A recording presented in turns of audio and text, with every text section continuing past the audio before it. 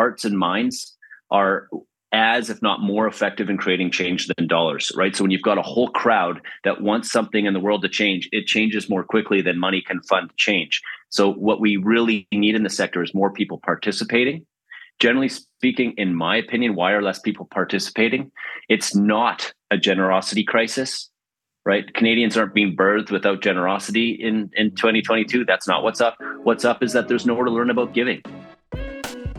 Welcome to the Strategy and Leadership Podcast, the podcast that brings you practical advice, lessons, and stories from senior leaders and thought leaders from around the world. The Strategy and Leadership Podcast is brought to you by SME Strategy, working with organizations around the world to create and implement their strategic plans. To learn more, visit SMEstrategy.net. And now, your host, Anthony Taylor. Hey there, folks. Welcome to today's episode of the Strategy and Leadership Podcast. Today, I have the great pleasure of being with a fellow Vancouverite or BCite. And John, I don't actually even know if you're from there, but you are the founder and CEO of Charitable Impact, which is such a cool organization in a space that I'm super passionate about. So I've been following what you've been working on for a while. And so I'm just stoked to have you here and stoked to hear more about the organization. So why don't you tell our listeners about who you are, what you've been up to, and we can go from there. Sure. Well, I'm super excited to be here. Thanks for having me. And I am a BCite. I'm not sure if I've heard that term before. I'm from Vancouver, born in Prince George, actually. Lived there just for a minute, though, and I've been in Vancouver my whole life, other than a stint in Montreal where I went to school at McGill and started my career in corporate finance. Today, I'm effectively a charity banker, right? And I'm really interested in helping solve problems, particularly on the donor side, helping people, get more access to giving with good support, good tools, so they can grow as a donor, become more confident, in who they are and what they're doing when it comes to creating change in the world. And that's the context in which I started Charitable Impact. Sweet. That's awesome. I think it's such an interesting and evolving space, and you've been at it for a long time. So what were the early stages of the journey of Charitable Impact? And what was that like, as you probably had to convince some people to a certain degree about what you did, why it was important, and we'll go from there. Well, I mean, one way to start the journey is to say it's actually, partly about me and my background. I grew up in a charitable household. My parents really valued charitable giving. I learned all my hardcore charity knowledge from my father, who is one of the pioneers of charity law and gift planning in Canada, which is a fancy word for helping people to give their money away. And so, I learned a lot about charitable giving, charitable law, charitable compliance, problems in the sector, opportunities in the sector.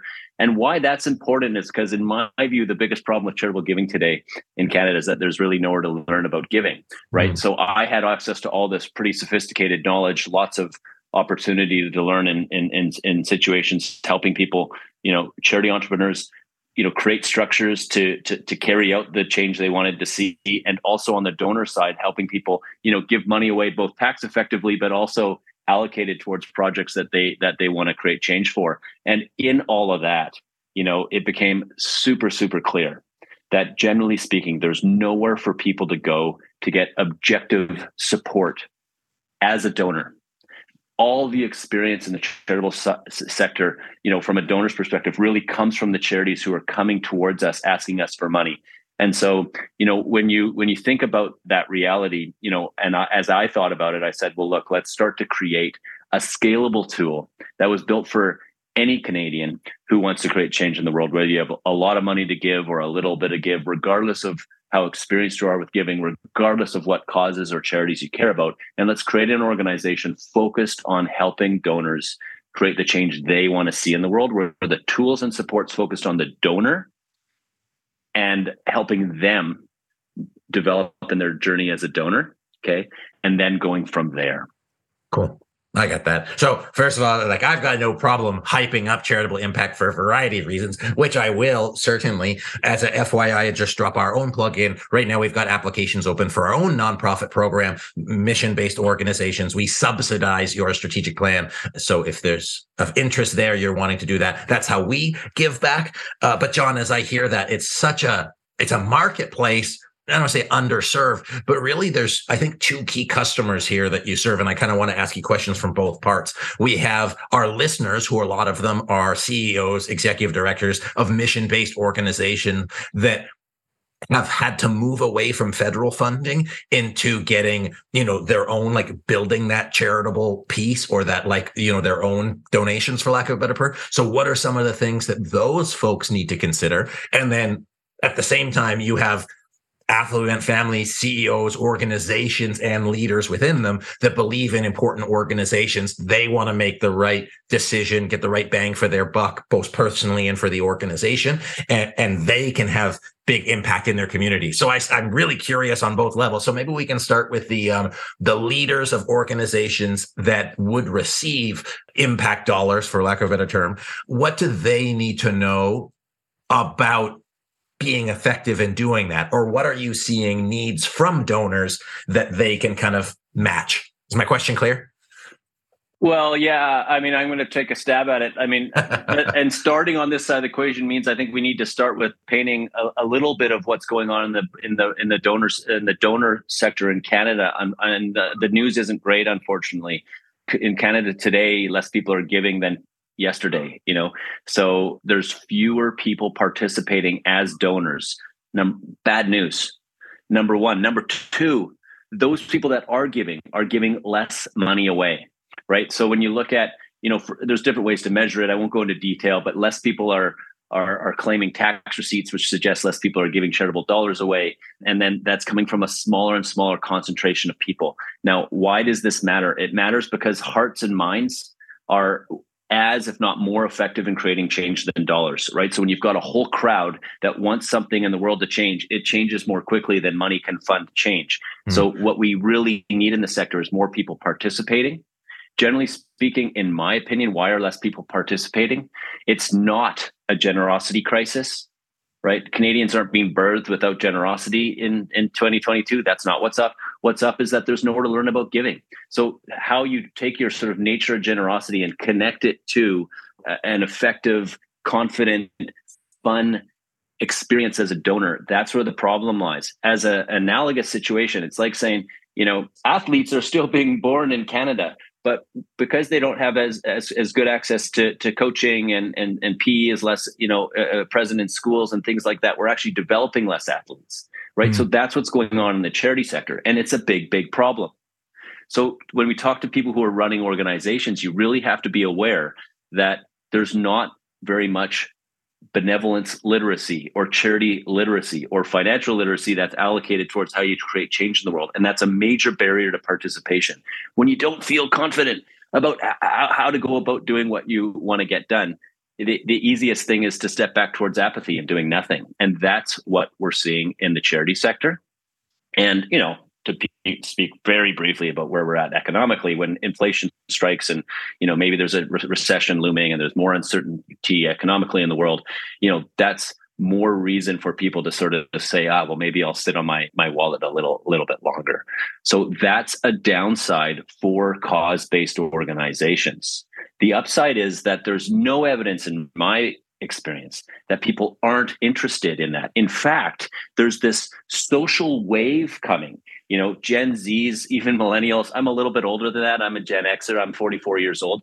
People today, like my kids, for example, are kind of going like they're like climate change or whatever, poverty, all this stuff that's going on. It's front and center to them. They see it online all the time. They actually have the same anxiety about it. They are interested in helping to create change. They just don't know how to do it. So there's both a positive and a negative. Not to come back to plug charitable impact, but that's why I'm doing what I'm doing. Because as a charity banker who understands the sector super well, I really believe I can make a meaningful contribution in getting people to participate more, have more confidence in doing it. And then that's going to open up much more liquidity and funding for cause-based organizations, whether they're charities and or impact-oriented investment funds. Cool. I think that, for our leaders to think about, because it's not just, your own organization. And it's not just your own organization competing for other funds with like organization. It's the entire macro trend of what's happening, people being conscious, risk averse for a variety of reasons. And again, to the counterpoint that you had put, it's not that they don't want to give, it's just they don't want to give wrong, or they want to make sure that they have, and what did I write? The confidence and fun. They want to make it enjoyable versus stressful. It's like, oh, like, who do I need to cut this check to? Saying, hey, like, if what I'm doing matters and it's something that I believe in, I'm going to contribute to it. So then the onus on the people leading these organizations is, what do you need to do to be able to do that? You guys have taken it upon yourselves to build a platform to facilitate that and to support it and to like fill a need in the system that previously didn't exist. And I think it's important as nonprofit or mission-based leaders or charity-based leaders to say, hey, what can I do to meet our stakeholders in the middle and support them in that journey, whether that's through charitable impact somewhere else, or, just having milk and cookies in their living rooms. Like, that's the point, is how can you support people with their goals? Do I have that more or less captured, John? Yeah, you do. And I mean, the one thing I'd say, and as a criticism, but also as an invitation to people is organization. Let's just talk about charities or any type of nonprofit structure, right? They're so focused on their own mission. That shouldn't change. But then they have to fund their mission. And so it's to have empathy for the reality that there's less people giving, which translates into, it's going to be harder for you to raise capital. And it also translates into the cost of capital increasing, both in terms of literally the cost, but also in terms of the time that you're spending on it. I mean, you talk to the average executive director in a small to medium-sized charity in particular, where they don't have sort of full-time paid fundraisers, they're spending 60 to 80% of their time on fundraising. Two problems. One, cost of capital goes up. Number two, big problem not talked about. The joy and passion that they have for saving whatever cause they're into is diluted by the experience of having to constantly go out there and, ask for money, right? Mm-hmm. So it's about recognizing that that's the environment we're in. So here's the brief criticism. What's happened in the past, and what I refer to as the fundraising paradigm, where like everything's just, how do we get organizations money? And those organizations are driving all of that conversation with donors. Charities and nonprofit organizations haven't spent time or money on really developing the donor base, mm-hmm. right? So it's like, if you're talking fisheries, like everyone's fishing and no one's thinking about the health of the ocean and whether we're overfishing and where the new fish are coming from and whether they're having enough babies and whether those babies are surviving, right? And so that's what we need more with the empathy piece we talked about before. That's what we want. We want more people in the nonprofit and charitable space to be recognizing that they need to be spending their time educating people, not just on giving money to them, but on participating as a committed citizen who's got time, talent, and treasure, aka money, to give away. And regardless of whether you give to that organization or not, your participation as a donor is really, really important. And we need more leaders in the sector starting there and then moving people towards building the pathway to their door so that time and talent and or treasure or money is allocated towards their organization. Hey, Anthony here. One of the things I don't talk too much about on the podcast is what we do at SME Strategy. So I wanted to let you know that if you and your team are thinking about getting together, this winter or even in the new year for strategic planning, that we'd be happy to have a conversation to see how we might be able to help your team walk through the strategic planning process and make sure that your people, your strategy, your culture are on the same page. One of the most exciting parts about the work that we do is being able to lead people through a proven process to help them get to where they want to go. If you're interested about that process, our video about it on YouTube just hit over 1 million views. So be sure to check that out. Let us know what you think. But most importantly, I wanted to let you know that if you are looking for somebody to partner with your team to support everybody in getting aligned, moving forward towards a clear set of goals and objectives, and really making sure that you have the foundations for that next stage of growth, that we can partner with you to do that. Whether that's through an offsite strategic planning session or, follow-up support services to keep you accountable, to help your team grow and develop, or really to lead a full transformation. So if you're interested, check out SMEstrategy.net. You can check out our about page, our services page. It'll tell you more about how we do things. And I'd be happy to have a conversation with you to see if we're a good fit to help. Thanks so much. I appreciate you listening to the podcast. And now let's get back into the episode. That's fascinating. I think it's really cool. I mean, it's like so much to consider outside of yourself. And like, just like there's donor fatigue, there's like asking people for money fatigue, and it's exhausting on both sides. And ultimately you forget about the why. There's like so much of like, hey, I need to run the organization, that you're like, and that's why it talks about impact. Like the money that you're having, those impacts the, 60% of an ED's time, or, how much money you're paying for your buck for whatever reason. It means you have less impact, which you're moving. So if you looked at it as a for-profit business, which I think nonprofits should run more like for-profits, and I think for-profits should run more like nonprofits. And you're saying, hey, like, what's the widget that I'm trying to produce? How do I maximize that? And how do I build my system to make that better? So I first of all, fascinating to talk about it for a really long time. I do want to ask you, experience as a CEO, what's it been like for you driving an organization in this space where you are choosing to be a steward in an arguably stewardless place, and then you have to lead people with that same mission internally? Well, interestingly, the answer to that question is, my experience is that I confront what we just talked about every day of the week, right? So let me give you an example. I think we're a fun and cool organization. We got a great culture at Charitable Impact. We got a lot of very talented people. Attracting people to work for an organization like ours that's very clearly mission driven, okay, is not hard. Then they get in the organization, though, and they're wonderful people with huge amounts of talents in, let's say, engineering or design or customer experience or, finance, accounting, all the different types of things that are in an organization, like in your organizations, right? But they don't have the charity literacy. So they have this generosity. They have this want to create change, but they don't know anything about charity sector. They don't, for example, know the difference between a nonprofit and a registered charity. They don't know that there's 3 different types of registered charities. I mean, just to choose one example, they don't know what the tax receipt means and how economically efficient that is. So what you have to do in our organization, which has been a real struggle, but also a gratifying experience, is spend time educating, your own team members on these problems that the organization is working on, not just to say like, this is what Charitable Impact's working on, but also so that they can get their own ideas about why it's important and understand some of the foundational base so that their own talents can be brought to bear in the organization. Said differently, more succinctly, we have to train our own people who join Charitable Impact in the same way we have to train our customer base. And it took me too long to learn that. But once I really figured that out, it was a really, really important lesson. And it makes us more efficient, because if we can't train our own team members, how is it ever going to work with the public? As a result, we start to eat our own dog food more, which is sort of a product technology saying for using your own product, understanding your own problems better. And as a result, our organization is getting more effective at producing meaningful content, meaningful user experience, meaningful product, and solving problems. And it's showing, because we've now done close to $1.2 billion of charitable giving through Charitable Impact in Canada alone.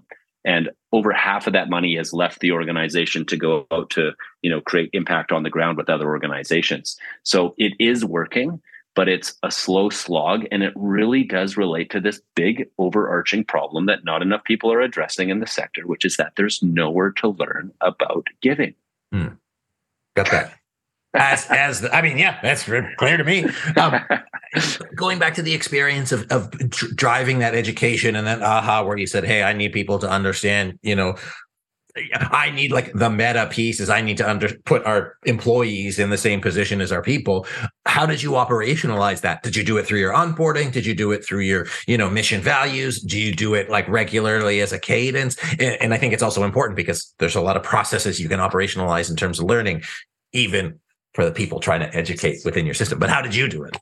Yeah, well, first of all, it starts with failure, right? That's why as entrepreneurs, talk about failure all the time. When you kind of recognize that, geez, like all these super talented people are producing some things that we're not always super aligned to what we want to see. And instead of blaming them, you blame yourself as the entrepreneur. That's what I think good leaders do, right? So first it was me kind of going like, man, are we hiring the wrong people, or is it my fault? And it was clearly my fault. We were always hiring the right people. We weren't giving them enough direction. So then we started incorporating things. So like our onboarding process now is like sort of a 2-week process, and it's really thoughtful, and people, it's also tiring and exhausting for new people because they're drinking a bit from a fire hose, right? Which you also have to learn from. But, and it's structured that way. And then operationalizing more, upfront context setting, right? So people can really understand the root cause of the problems that this little content piece or this little product piece is trying to solve, because all of those small pieces are contributing towards the greater purpose of the organization and the greater core, right? And so we've adopted outside things, for example, recently, to talk about some boring stuff, but that's really critically important. Like we've adopted some scale up methodology and one-page strategic plan methodology and meeting cadences that are really focused on constantly having short conversations between leaders to make sure people know what's going on, and to give someone like me, who's more sort of, vision and mission guy, to sort of hear about that. So I can go, oh, those 3 things are awesome. Keep going. This one thing over here, I'd like to come in and maybe course correct on a little bit. And it's showing. Cool. No, I think that's awesome. Like putting that system in place, recognizing and if we take it outside of this specific process, is as the CEO, as the leader, you need to recognize where the gaps are. And if you don't recognize the gaps are, and you aren't interested in solving it, because you could have just said, oh yeah, no, it is their fault. We do enough because I say we do enough. And you said, actually reflecting, are we doing enough? And I think challenging your own assumptions is one of those critical pieces for any organization to move forward. And you're not a small organization either. So I know that you have gone through your growing pains in this, and I just really want to highlight that all of our listeners are somewhere in that growing pain piece. And I think John really shares some golds about how you can reflect and say, hey, are we doing enough for our organization to accomplish what we want to accomplish? Yeah, that's a really good point. The last thing I didn't say is it's also about confronting, especially as you grow, what you as the leader are uniquely capable of doing, right? And in my case, once you sort of figure out how to bring good people in, I've got a strong leadership team. I've got a good COO that I really enjoy working with, right? And then saying, okay, well, look, if you can handle the operations, let me be the charity banker. Let me be the philanthropic advisor. Let me be the guy who sort of comes in and provides solutions, not in terms of developing the solution, but says, here's where we need to go, with the donor advised fund, or with, search and discovery, or with, our charitable investment account, or all these different components of what charitable impact is, because I'm uniquely, knowledgeable, quite frankly, about, the charitable space and have vision for it. I'm not a particularly good, engineer, because I'm not one. Right. So not to state the obvious, but as you grow, you really got to figure out what you want to focus your time on. And I've learned those lessons. The more I'm focused on what I'm uniquely good at, the better the organization flows, and the more joy team members have, because they're then contributing what they're best at. And that's where things start to sing and operational efficiency results. Awesome. I can't remember who it was, and it might have been you saying, I'm only going to do one of two things that I'm uniquely capable of and passionate about, or nothing else, or I'm going to say no to it. And I saw somebody post that on LinkedIn. So it sounds like that. John, as we finish up here, I really appreciated everything you shared, not only about the kind of the landscape of charitable giving in Canada specifically, but obviously, like I assert, it applies on a lot of places, but also your own experiences as a CEO and what you're continually to build on so that you can bring forward this mission. Where can people learn about charitable impact? Where can they connect with you and just, do the thing? Yeah, I mean, thank you so much, man. We're online, charitableimpact.com. We're on social media. We're in LinkedIn and Twitter, Facebook, etc. Go find us there at We Are Charitable. We exist to help people create the change they want to see in the world. So what we want people to hear is that, like, in the same way I need to focus on what I'm good at, we want, as a CEO, we want donors to focus on what they're uniquely, good at. And generally speaking, what that is knowing what they care about changing in the world. Is it poverty, or is it, advancing education, for example, right? Oh, it's advancing education. And in that, it's youth, and it's focused on youth in my community, not in other communities or internationally. Focusing on that, doing your research. What are the good organizations? That's where donors should be. all the stuff with like, how do I get my donations done? Where do my tax receipts be managed? All that kind of administrative component of charitable impact, we don't think donors should be focused on at all. We want to educate them about it, but we don't think they should be spending their time there, right? So our goal at Charitable Impact is to combine with the donor, work with them like a charity bank, and just help them focus on and do what they are uniquely capable of achieving and interested in changing in the world. And the cool part is that I want people to believe me on, and a bunch of your listeners will know this already, is that it's actually fun, right? Charity isn't this sort of like, oh crap, like, darn thing. It's this like, wow, like I'm actually engaged in something that I care about, and I'm making a meaningful dent with my own time and my own talents and my own treasure, my own money, right? And that's what we need to cause people to remember and reconsider. And that's who Charitable Impact really is at its heart. And we're having a lot of fun doing it. That's awesome. Well, one of the things I take away from that as I look at the future, and thank you, John, to everybody, John Bromley, who is the founder and CEO of Charitable Impact. So thank you for being here. What I'm taking away from that is it's really the evolution of charitable giving. And I kind of like pictured the like Maslow hierarchy of needs is like, there's like the very base stuff, which you're talking about. And as charitable giving evolves for individuals and families, needs or the prerequisite is to get to that higher level of getting, what do you really want to get out of your charitable impact, for lack of a better word, and taking the steps to make it happen. The steps are not going to be just, doing the same thing. There has to be its own reflection. What do I need to be doing as a donor to be able to, give my best and give the best to organizations? And then if you're an organization, how can you empower your people and your key stakeholders of really like understanding the depth and breadth of how they can contribute so that we can make charitable giving fun again? So, John, thank you for sharing today. Personal and professional pleasure. And I appreciate you being on today's show. Thanks so much for having me. Folks, my name is Anthony Taylor. This has been the Strategy and Leadership Podcast. It's perfect at the end of the year where people are thinking about their charitable giving that you do that. Be generous with your time, be generous with your heart, and help everybody around you where it's appropriate to do so. Once again, thanks for being here on today's episode of the Strategy and Leadership Podcast. My name is Anthony Taylor. See you next time. Thanks for listening to today's episode of the Strategy and Leadership Podcast. If you haven't yet, be sure to subscribe so you don't miss a single episode. We post twice a week, so you can count on us for your weekly source of content to help you grow and expand as a leader. And if you enjoyed today's episode, please consider giving us a review. We read every single one, and it helps us make a better show for you, the listener. Also, it helps more people find the show, which means we can help as many people as possible. We appreciate you listening and following along, and we hope you have a wonderful rest of the day. And as Anthony says, until next time.